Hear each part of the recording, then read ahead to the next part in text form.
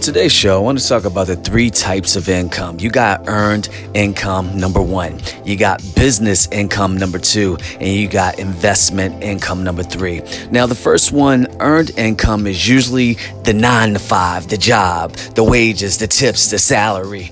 That is the income that gets taxed the most. Number two, you got business income. This is the machine. This is the one that you can sleep and it still be making money, just like the third one, which is the investment income, which pertains to your stocks, bonds, mutual funds, and you getting any type of dividends. That's all investment income. So out of these three types of income, we want you to focus really on business income as a entrepreneur, because that's the one that's taxed a lot lower.